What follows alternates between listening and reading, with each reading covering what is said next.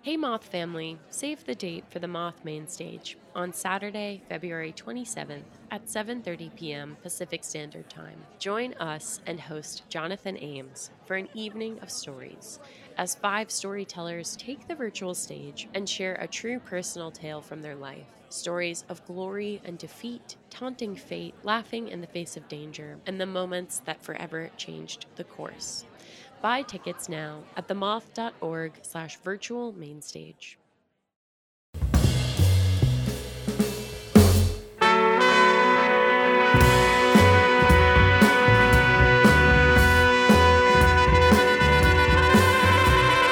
From PRX, this is the Moth Radio Hour. I'm Jay Allison, producer of this radio show. In this hour, we bring you a special live Moth event recorded in Boston, Massachusetts at the beautiful Shubert Theatre. It was produced in partnership with WBUR. The theme of the night was Eyewitness, and our first storyteller is Steve Osborne.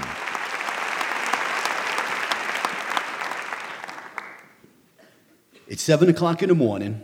I'm laying in bed. I'm sound asleep. I'm out like a light. And the phone starts ringing. Now, the last thing I want to do is answer this. I had just gotten home. I worked overtime all night long. I was dead tired. I was beat. And I just didn't want to answer it. Finally, the answering machine picks up, and I hear this voice. It's a buddy of mine from the old neighborhood where I grew up. And I haven't heard from him in a really long time, but right away I could tell that there's something wrong. You know, like he's humming and hawing, and he's searching for the right words. And he says, hey, Oz, I know it's early. I'm sorry to bother you, but I didn't know who else to call. I figured you're the only guy who could help me. Now, when you're a cop, your family, your friends, they like to come to you with their legal problems. And usually their legal problems are they got arrested.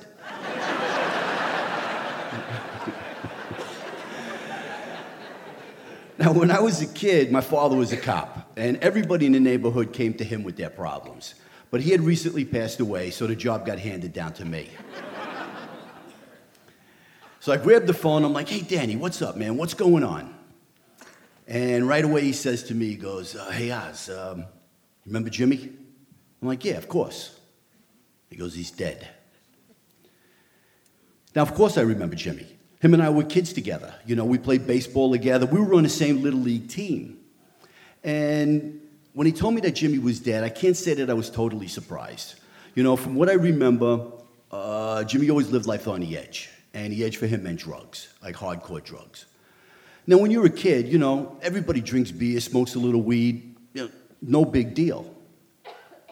But for some guys, after a while, that wasn't enough. And they made that big leap over to the dark side. And the dark side was heroin. And once you make that big leap, life changes. It's never the same again. All you care about now is getting high and chasing that next bag of dope. You really don't care about playing baseball anymore. So a really long time ago, I lost track of Jimmy, and he went his way and I went mine. So I said to Danny, I says, all right, tell me what's happened. What's going on? He says to me, I'm over at Jimmy's mom's house. I don't know what's going on. The cops were just here, and we think that he died in a car accident, but we're not sure, and I was hoping maybe that you could find something out for us. So I'm like, okay, where did this happen? So he tells me, in Manhattan on 5th Street and Avenue D. Now, believe it or not, this is a little bit of a stroke of luck for me. 5 and D is in the 9th precinct. And at the time, I was working up in the Bronx. But for the past 4 years, I was out on patrol in the 9th. So I knew everybody there. I mean, with one phone call, I could find out what's going on. And when he told me that it was in the 9th, I couldn't believe it. You know, there were 76 precincts in all of New York City. And out of all the places that this could have happened, it happened in my precinct, you know, in my command.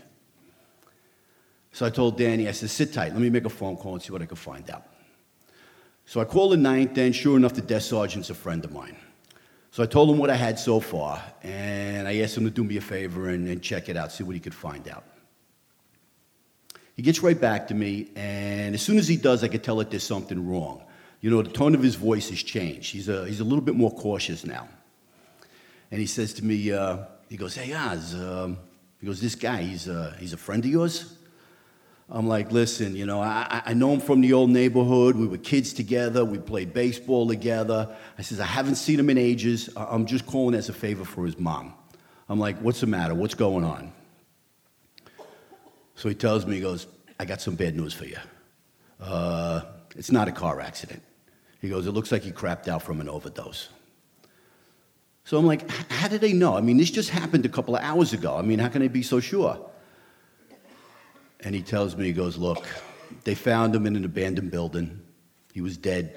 He still had the hypo stuck in his arm." So I'm like, "Okay, you don't have to be a detective to figure this one out."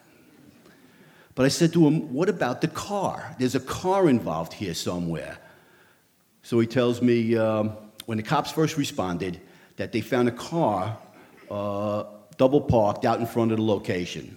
Keys were in the ignition, engine running. So when they ran the plate and it came back to Jimmy, they just vouched it for safekeeping. That was it. And now that I heard the whole story, it all made perfect sense, And I guess what happened was, it was early in the morning. Jimmy's mom heard dead, and she heard car, and she put two and two together and came up with car accident. But I don't know if you've ever seen a junkie when they got to get high.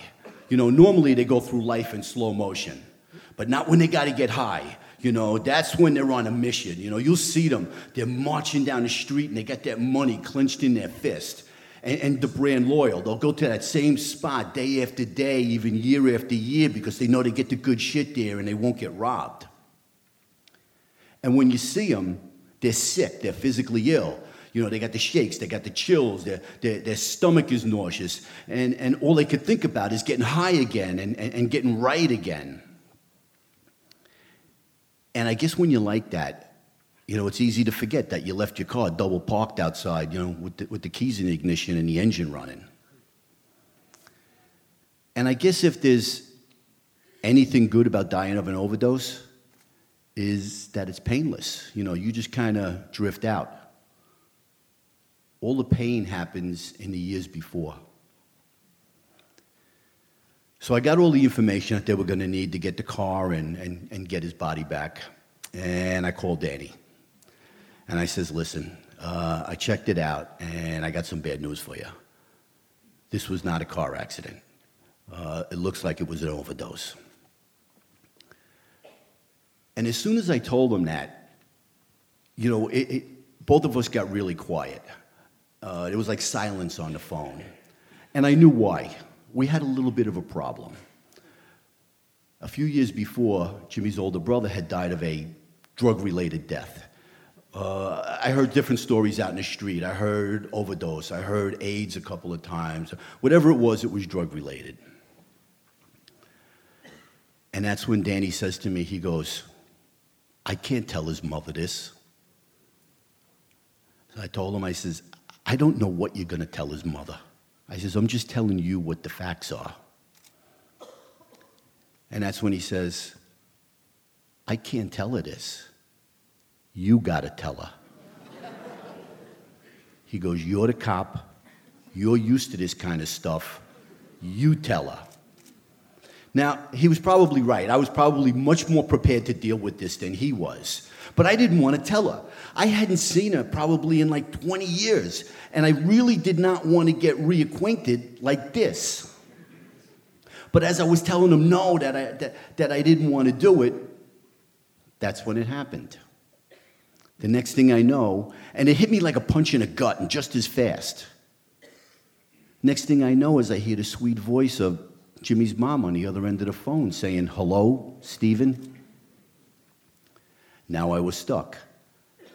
Now I was going to have to be the one to tell her how she lost the only son she had left.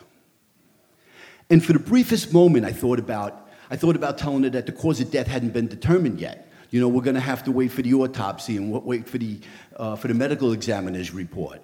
But then I thought, no, that's not what I'm going to do. That's not the way my old man would have handled it. That's not the way I'm going to handle it. She's going to have to hear the truth sooner or later, and she might as well hear it from a friend.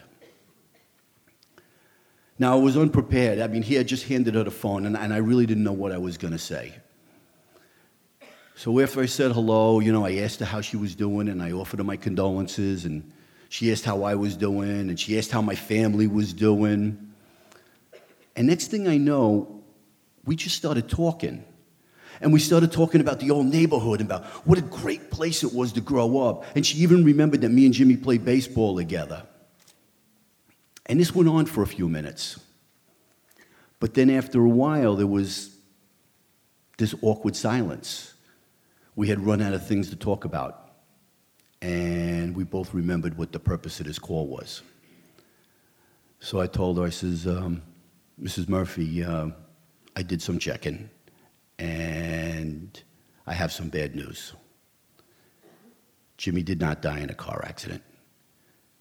It looks like it's going to be a drug-related death. And when I told her that, I was waiting for her to protest. I was waiting for her to say, no, that can't be. It's not possible. But she didn't say that. All she said was, oh, I see. And I could tell by the way she said that she always knew someday, sooner or later, she was going to get a phone call like this. She knew he had a problem. Everybody knew he had a problem. And as much as I did not want to be the one to tell her this, at that moment I was glad. I was glad that it was me and not some detective that she didn't know. After that, we didn't really have much else to talk about, and we hung up. And I laid back down in bed. And I wanted to go back to sleep, but I couldn't. And I just laid there, like staring up at the ceiling. And I was thinking about the old neighborhood and what a great place it was. And I was thinking about Jimmy, and I could still picture him. I could still picture him in his baseball uniform. And I wondered what his life must have been like all these years. And I wondered if maybe one night I passed him out on the street. Me, a cop out on patrol, and him with that money clenched in his fist, marching to his regular spot, going to get high. And I wondered if I would have even recognized him. But more than anything, I wondered how two little kids on the same baseball team ended up taking such different paths in life. Thank you.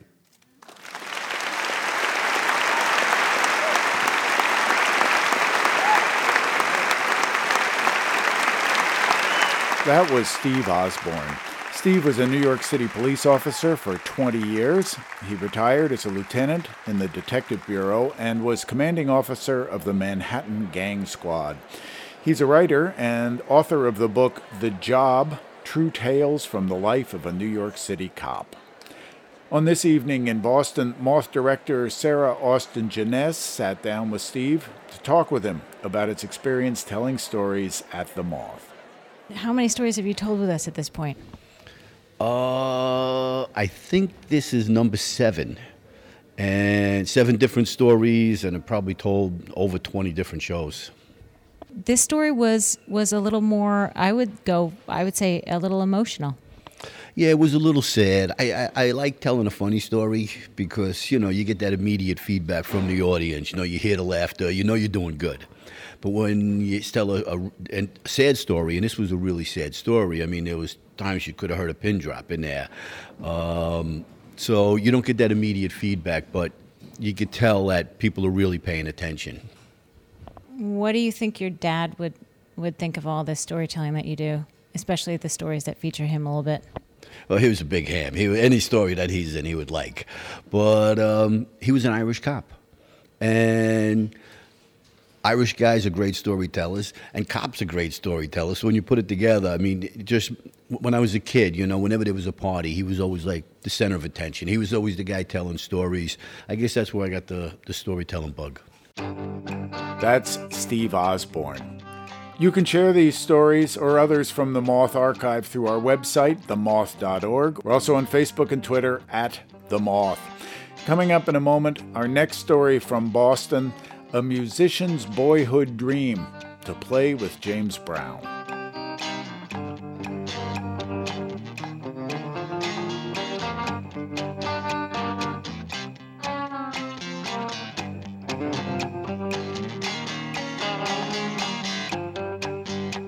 The Moth Radio Hour is produced by Atlantic Public Media in Woods Hole, Massachusetts, and presented by PRX.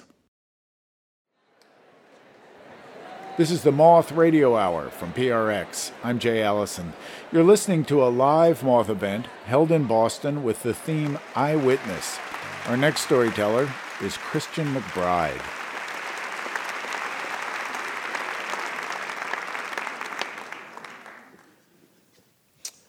So I came up in a very musical household. My father is a musician. My great uncle is a musician. My uncle Butch, rest his soul, he was a promotions man at WHAT Radio, which was one of two R&B stations in Philadelphia. And I got to go to a lot of live shows, as you can imagine, from the time I can remember. But one of my strongest memories from childhood was sitting around the television with my mother, and we were watching the midnight special, Wolfman Jack. And at the time, I was 8 years old, and Wolfman Jack comes on TV, and he says, "And now, ladies and gentlemen, the godfather of soul, James Brown." And the clip they showed was from 1974 of James Brown singing The Big Payback. And I remember the band had on these red vinyl suits with these capes, and James Brown had a one-piece blue jumpsuit with GFOS in rhinestones across the front, Godfather of Soul. And the hair, and the band was doing these steps and twirling their horns, and they had dancers on the side. And I sat in front of the television with my mother watching this man holler and scream and do splits and fall on his knees and spin. And I thought, oh my God, what is that? And the performance was so intense. I had never experienced anything like that before, in person at a live concert or on television. So once James Brown was done, I continued to stare at the television for about a good hour and a half because I was in shock. And my mother said, "Are you okay?" I said, "Yeah, James Brown, wow." So I called my Uncle Butch from the radio station. I said, "Uncle Butch, do you have any James Brown records?" And he went, "Do I have James Brown records? Get over here." And so I went over to his house. And as I said, because he worked for the radio station, his whole apartment was nothing but records all over the place. And he says, "You see that whole top row? That's all James Brown. What do you want to hear?" And he pretty much had every record James Brown ever made. So I said, can you pull them all down? Yeah. So Uncle Butch and I had a James Brown listen-a-thon for about 7 straight hours. And at that point, my uncle said, "Okay, you got it like I got it."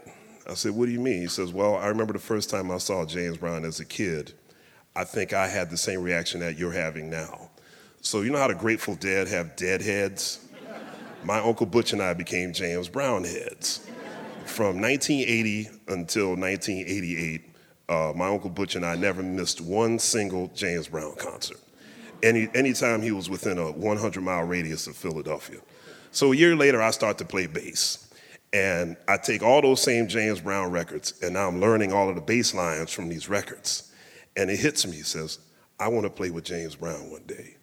I don't know what it's going to take, but I am going to play with James Brown. Come hell or high water, I'm going to play with James Brown." So I go through high school, learning all of his records, reading all these books, magazine articles. I'm studying everything I can about James Brown.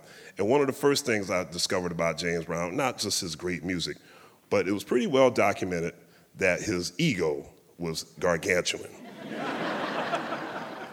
And his temper was legendary.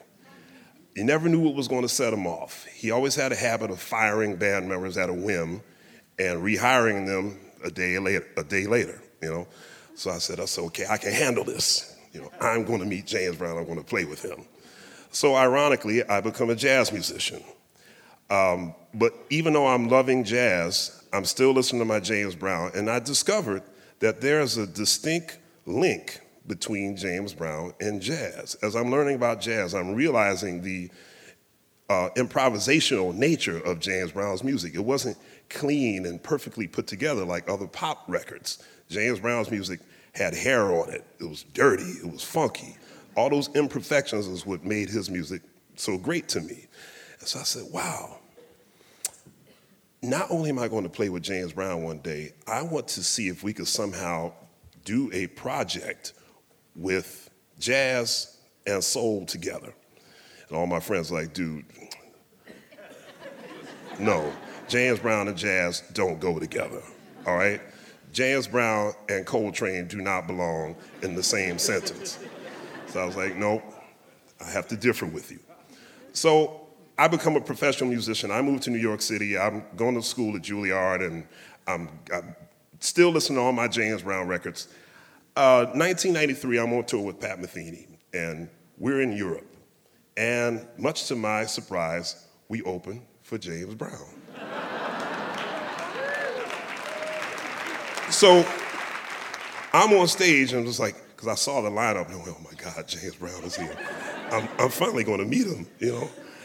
So while we were playing, I'm looking to the side of the stage, you know, I'm thinking, man, James Brown's going to like come out to the wings and watch the band, and, you know, I should have known better. But I got the next best thing. I saw all of his band members. Now, through all of my James Brown studies and, you know, obsessing about the man and his music, I knew everybody. I said, oh man, there's Sinclair, there's Arthur Dixon, there's Martha Hyde, there's Danny Ray. I'm like calling them off, and, you know, so after it was over, we come off stage, I meet all the guys in the band, and we got to be good friends. And I met a guy named Mousy Thompson. He was Mr. Brown's drummer. He just joined the band, and we became fast friends.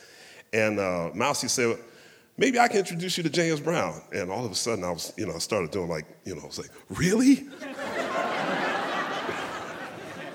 Maybe I can meet James Brown, you know. I didn't meet him. You know, Mr. Brown had left the building. As most superstars, his dressing room was like in another quadrant of the facility. So I didn't get to meet him that night, but 6 months later, Mousy calls and says, hey, we're coming to play the Apollo Theater. Come hang out. So I go backstage, and I said, you know, hanging out with the band, watching James Brown perform at the Apollo Theater. How deep is that? And at the end of the show, I said, okay, now might be my chance. I'm going to meet James Brown.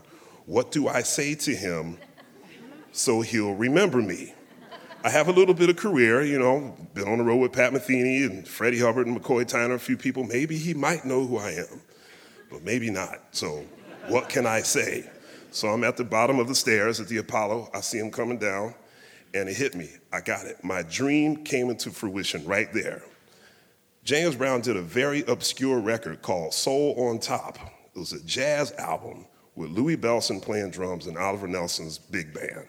I said, I bet not even big James Brown fans know this album. When he comes downstairs, I'm going to ask him about that record. That's going to get him. I got it. James Brown comes down the steps. I stick my hand out, had a little care package of some CDs that I had played on. I said, hi, Mr. Brown. You're like my hero. I don't know what to say to you. I mean, just, God, I love you.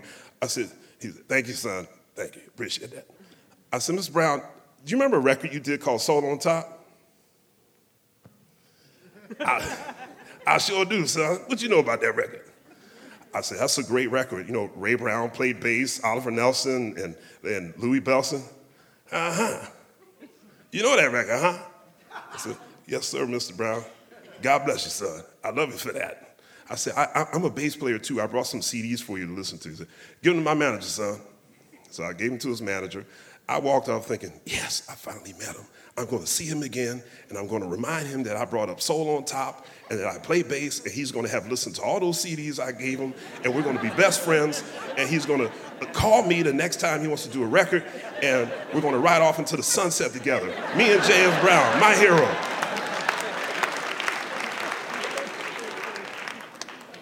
Well, not too long after we met at the Apollo, my first CD comes out called Getting To It. The title track to the CD was based off of a James Brown song called Get It Together. I wrote in the liner notes how much James Brown meant to me, and this song came from Get It Together, and yada, yada, yada, yada. About a year later, Mousy calls and says, hey, we're coming to Radio City. We're doing the GQ Men of the Year Awards. Come hang out. I come hang out. There's James Brown. By this time, I have 2 CDs out and have been on the road with even more people. So James Brown comes off the stage. His manager sees me. He says, Mr. Brown, you remember Christian McBride, the bass player, right? And James Brown says, yeah, Mr. Soul on Top. And needless to say, my knees buckled. And so we're talking. I'm standing with Mousy, who's one of my best friends at this point. And Mr. Brown says, we start making small talk. And after he wraps up, he says, son, what are you and Mousy doing right now? I said, nothing, Mr. Brown. He says, why don't y'all come have dinner with me? I was like, what? You kidding?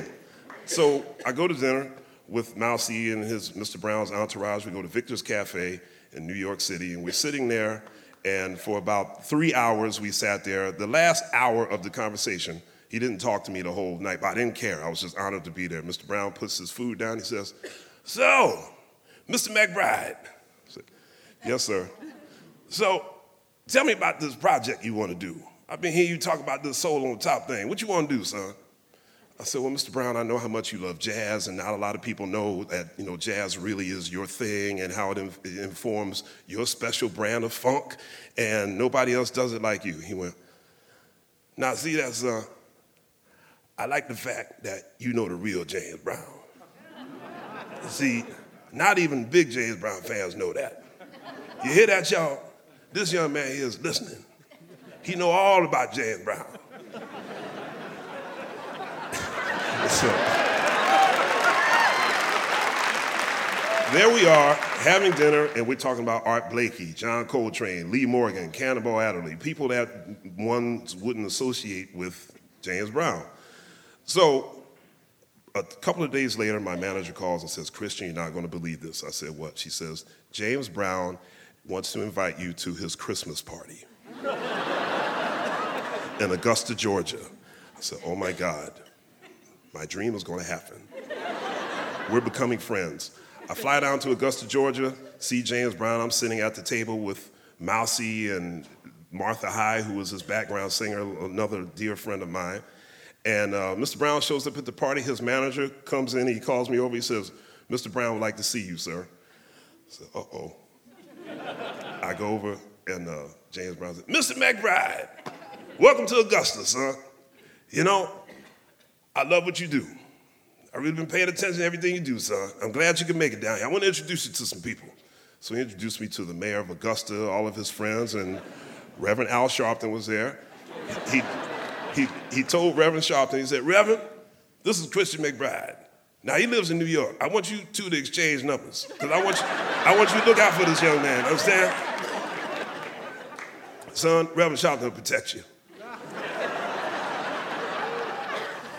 So he says, enjoy yourself at the party, son. I'm gonna surprise everybody tonight. I said, what are you gonna do? He said, I'm gonna sing some jazz with the house band.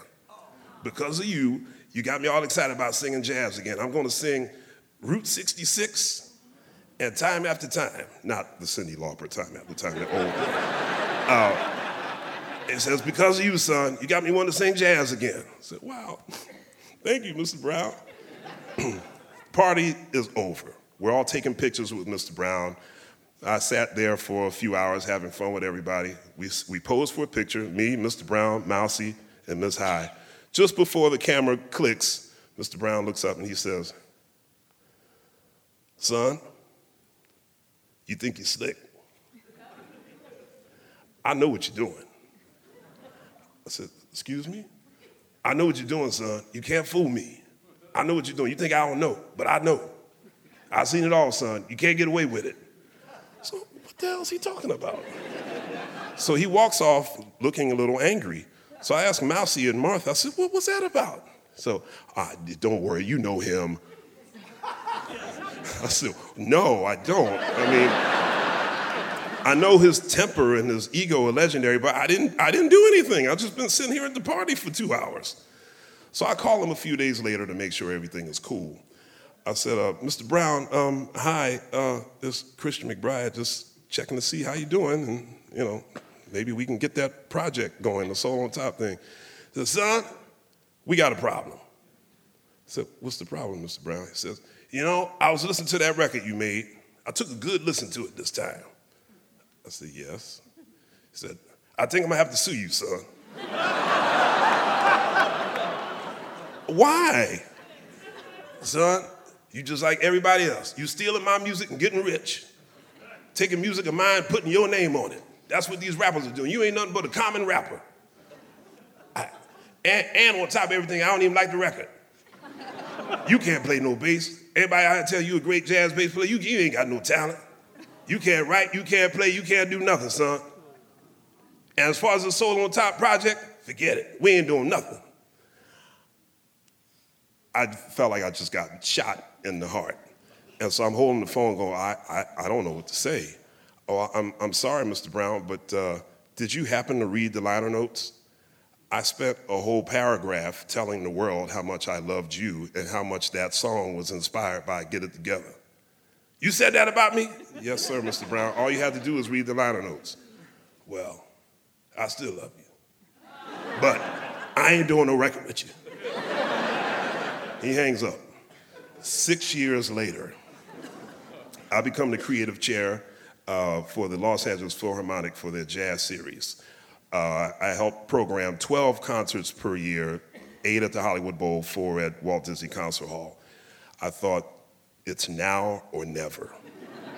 I know I haven't spoken with James Brown in 6 years, and we left on a very bad note, but I have to ask. I called his manager, told him what happened, and Charles Bobbitt, bless his heart, Mr. Bobbitt says, Mr. McBride, Mr. Brown, he's been following your career.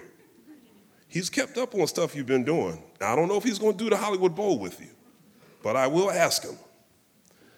October 24th, 2005, my cell phone rings.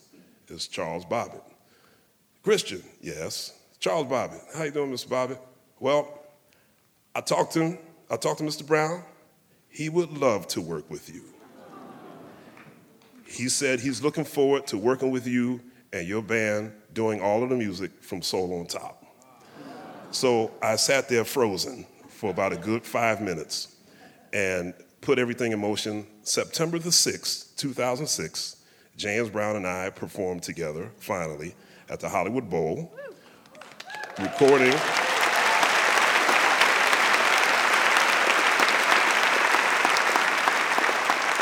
performing all of the music from Soul on Top live. Even Louis Belson made a guest appearance that night. And at the end of the concert, Mr. Brown gave me a big hug and a kiss on the cheek, and he said, son, you're a genius. I said, thank you, Mr. Brown. His manager says, Mr. McBride, we're going to have to discuss about doing this concert in New York very, very soon. Mr. Brown, I know he's going to want to do this. Let's get this set in motion right away. Yes, sir, Mr. Bobbitt, I'm right on it.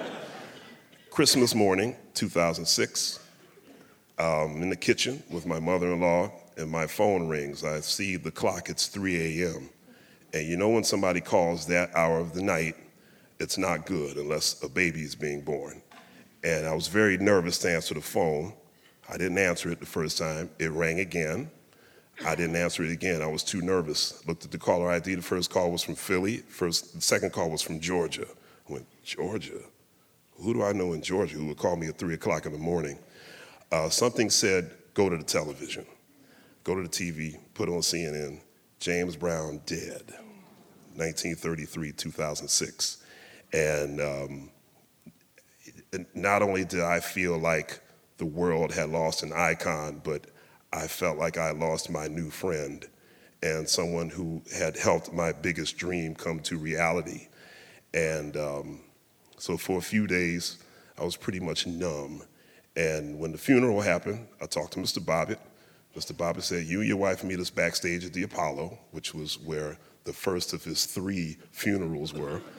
He said, meet me backstage at the Apollo. So my wife and I met him at the Apollo, and Mr. Brown's daughter, Deanna, caught the both of us, and she waved us over. And she said, you guys sit with the family.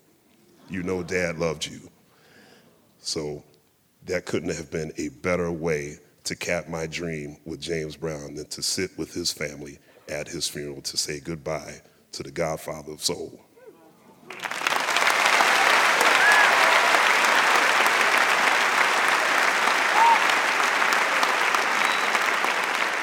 Christian McBride is a 4-time Grammy Award-winning bassist, composer, and the host of NPR's Jazz Night in America.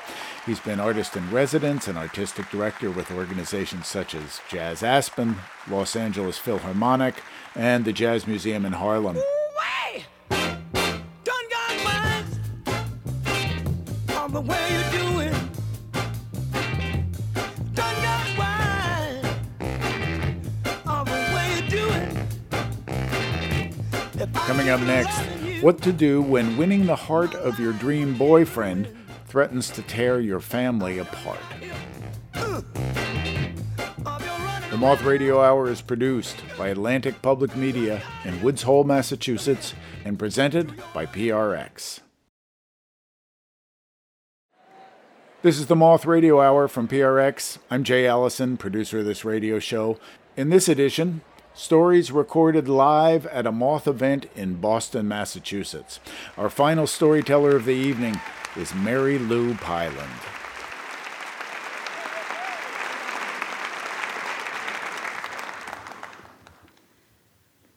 So there I was, sitting in my driveway, in my car, sobbing, when I saw my Uncle Dominic march across the lawn.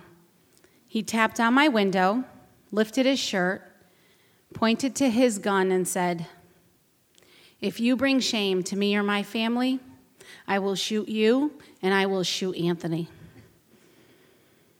Rewind to the first time I ever saw Anthony. I was at Sacred Heart High School in the foyer, trying to convince my teacher, Miss Jo, to give me a few extra days on an assignment. And I felt this sudden gust of wind hit the back of my legs. And I turned around, and my eyes locked on the most gorgeous boy I had ever seen. Barely able to speak, I turned back around and said, "Miss Jo, who is that?" She said, "That's Anthony."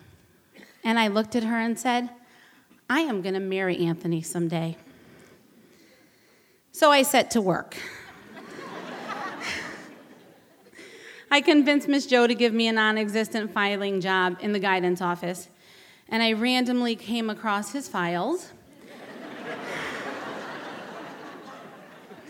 In an hour, I had memorized his class schedule, locker location, and locker combination.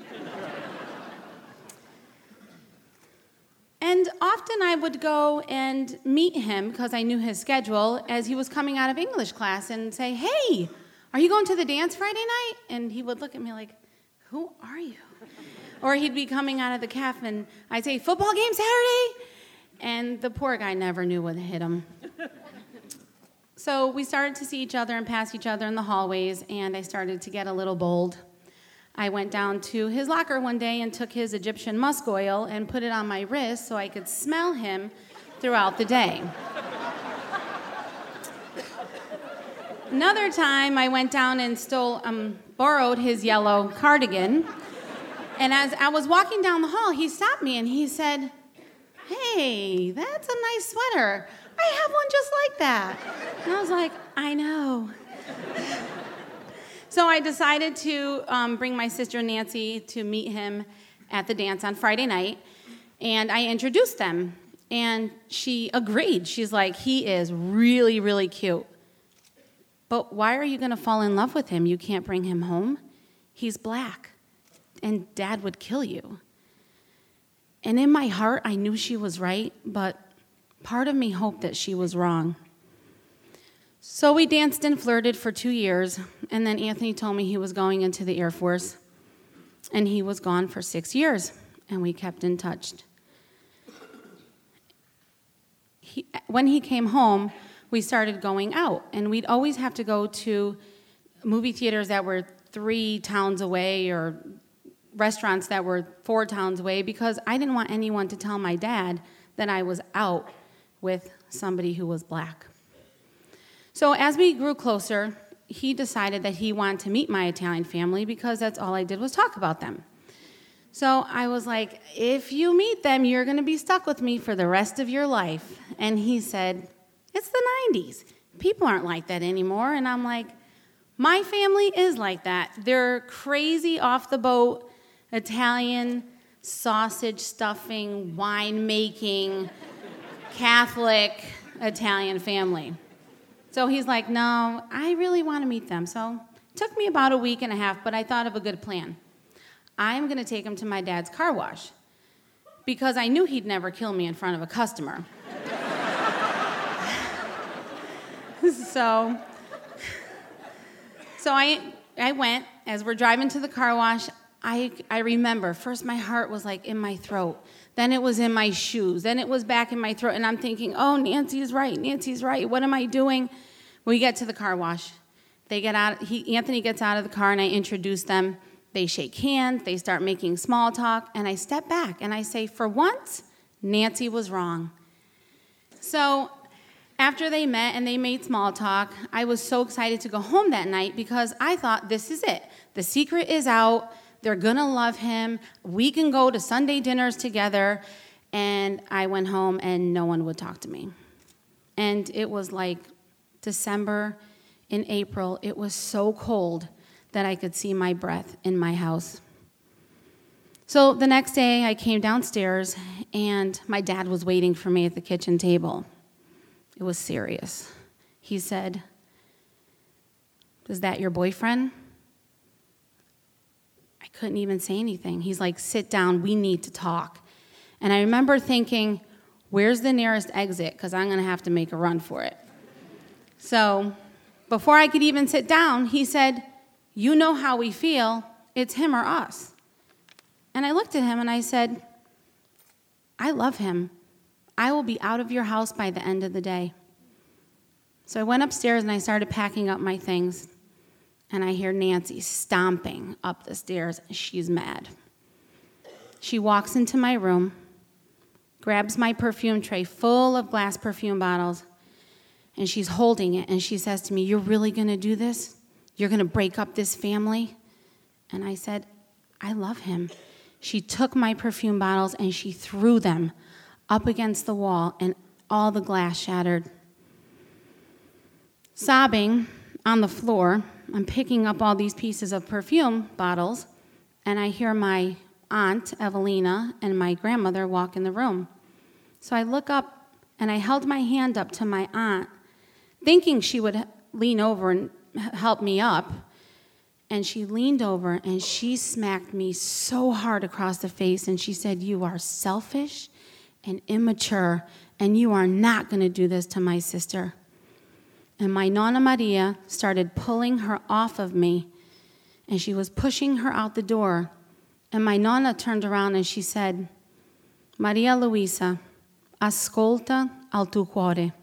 Listen to your heart. And then she said, tutto nella vita è un misterio. Everything in life is a trade-off. So there I am, sitting in my car sobbing. And after my uncle threatens to shoot us both, he says, and whatever you do, don't have kids. So I decided to move in with my girlfriend, Teresa, whose husband was a cop, because I thought that was a good move.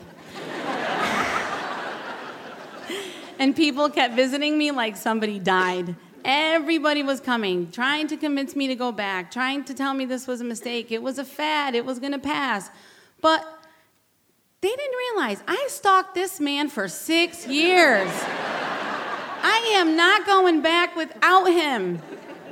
By the third day, my mom was so desperate, she gave Teresa a bottle of holy water from Lourdes in France, like a little Virgin Mary bottle, to pour in my coffee because she thought that I was possessed.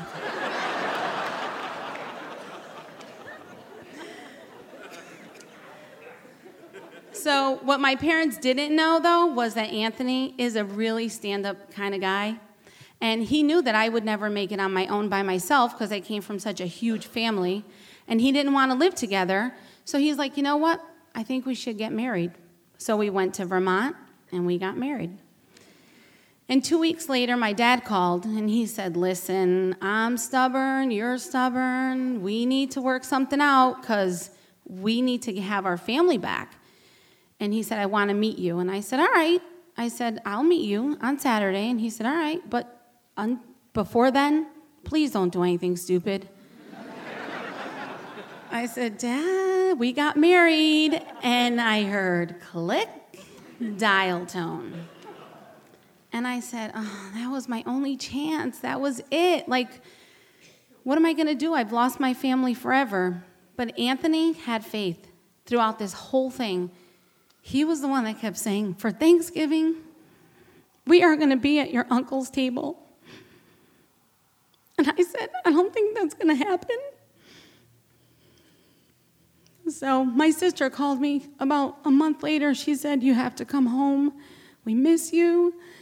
And I said to Anthony, do you want to go? And he said, of course I want to go. I said, I don't. It's a setup. It's an ambush. And so we went, and we were ambushed with food.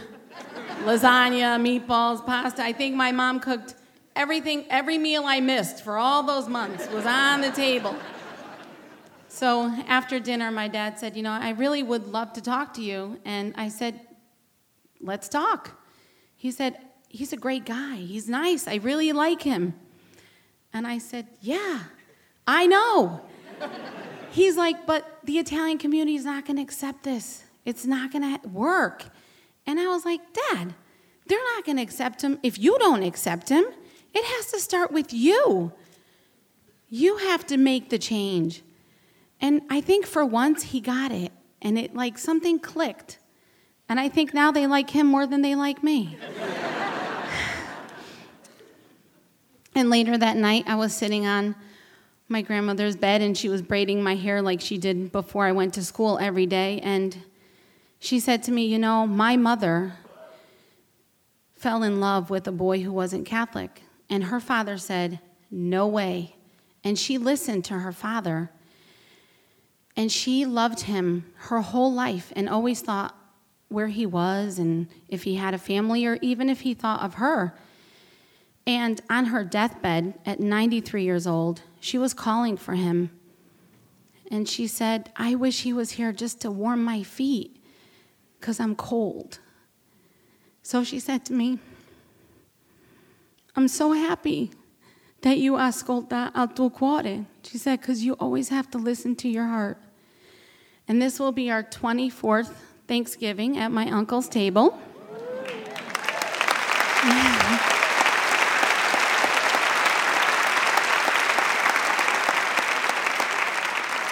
With our 3 boys, Anthony, Michael Anthony, Mark Anthony.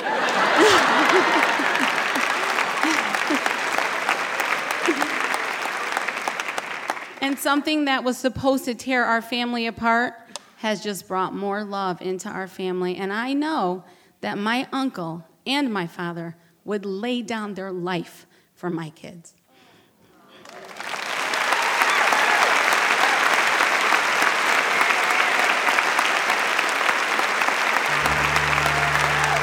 Mary Lou Pieland. Mary Lou is a first-generation American citizen whose parents literally stepped off the boat in the 1960s. Mary Lou works at the Martha's Vineyard Hospital and recently received her bachelor's degree from Charter Oak College. She's currently working on her first book about bringing home her non-Italian husband. That's it for this episode of the Moth Radio Hour, live from Boston. We hope you'll join us next time, and that's the story from the Moth.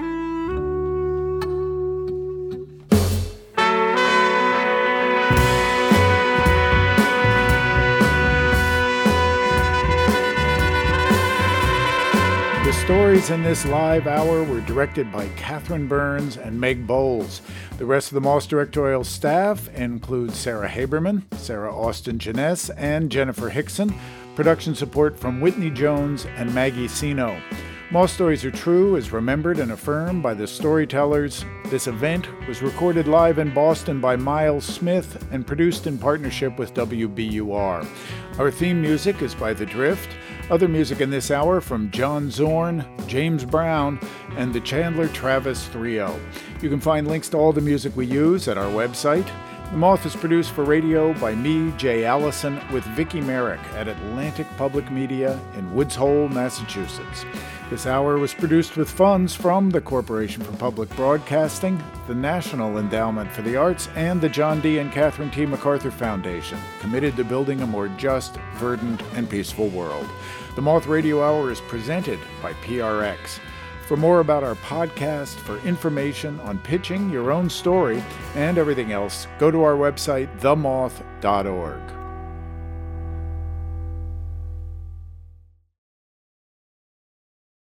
Moth Story Slams are back. Held on Mondays beginning in February, join us for our weekly open mic story slam competition. February's theme is Love Hurts. Throw your name in the hat for a chance to tell your story or just come to listen to stories of a total eclipse of the heart, kicked to the curb by the people or places or things you love or used to love. Visit themoth.org/events to buy tickets now. That's themoth.org/events.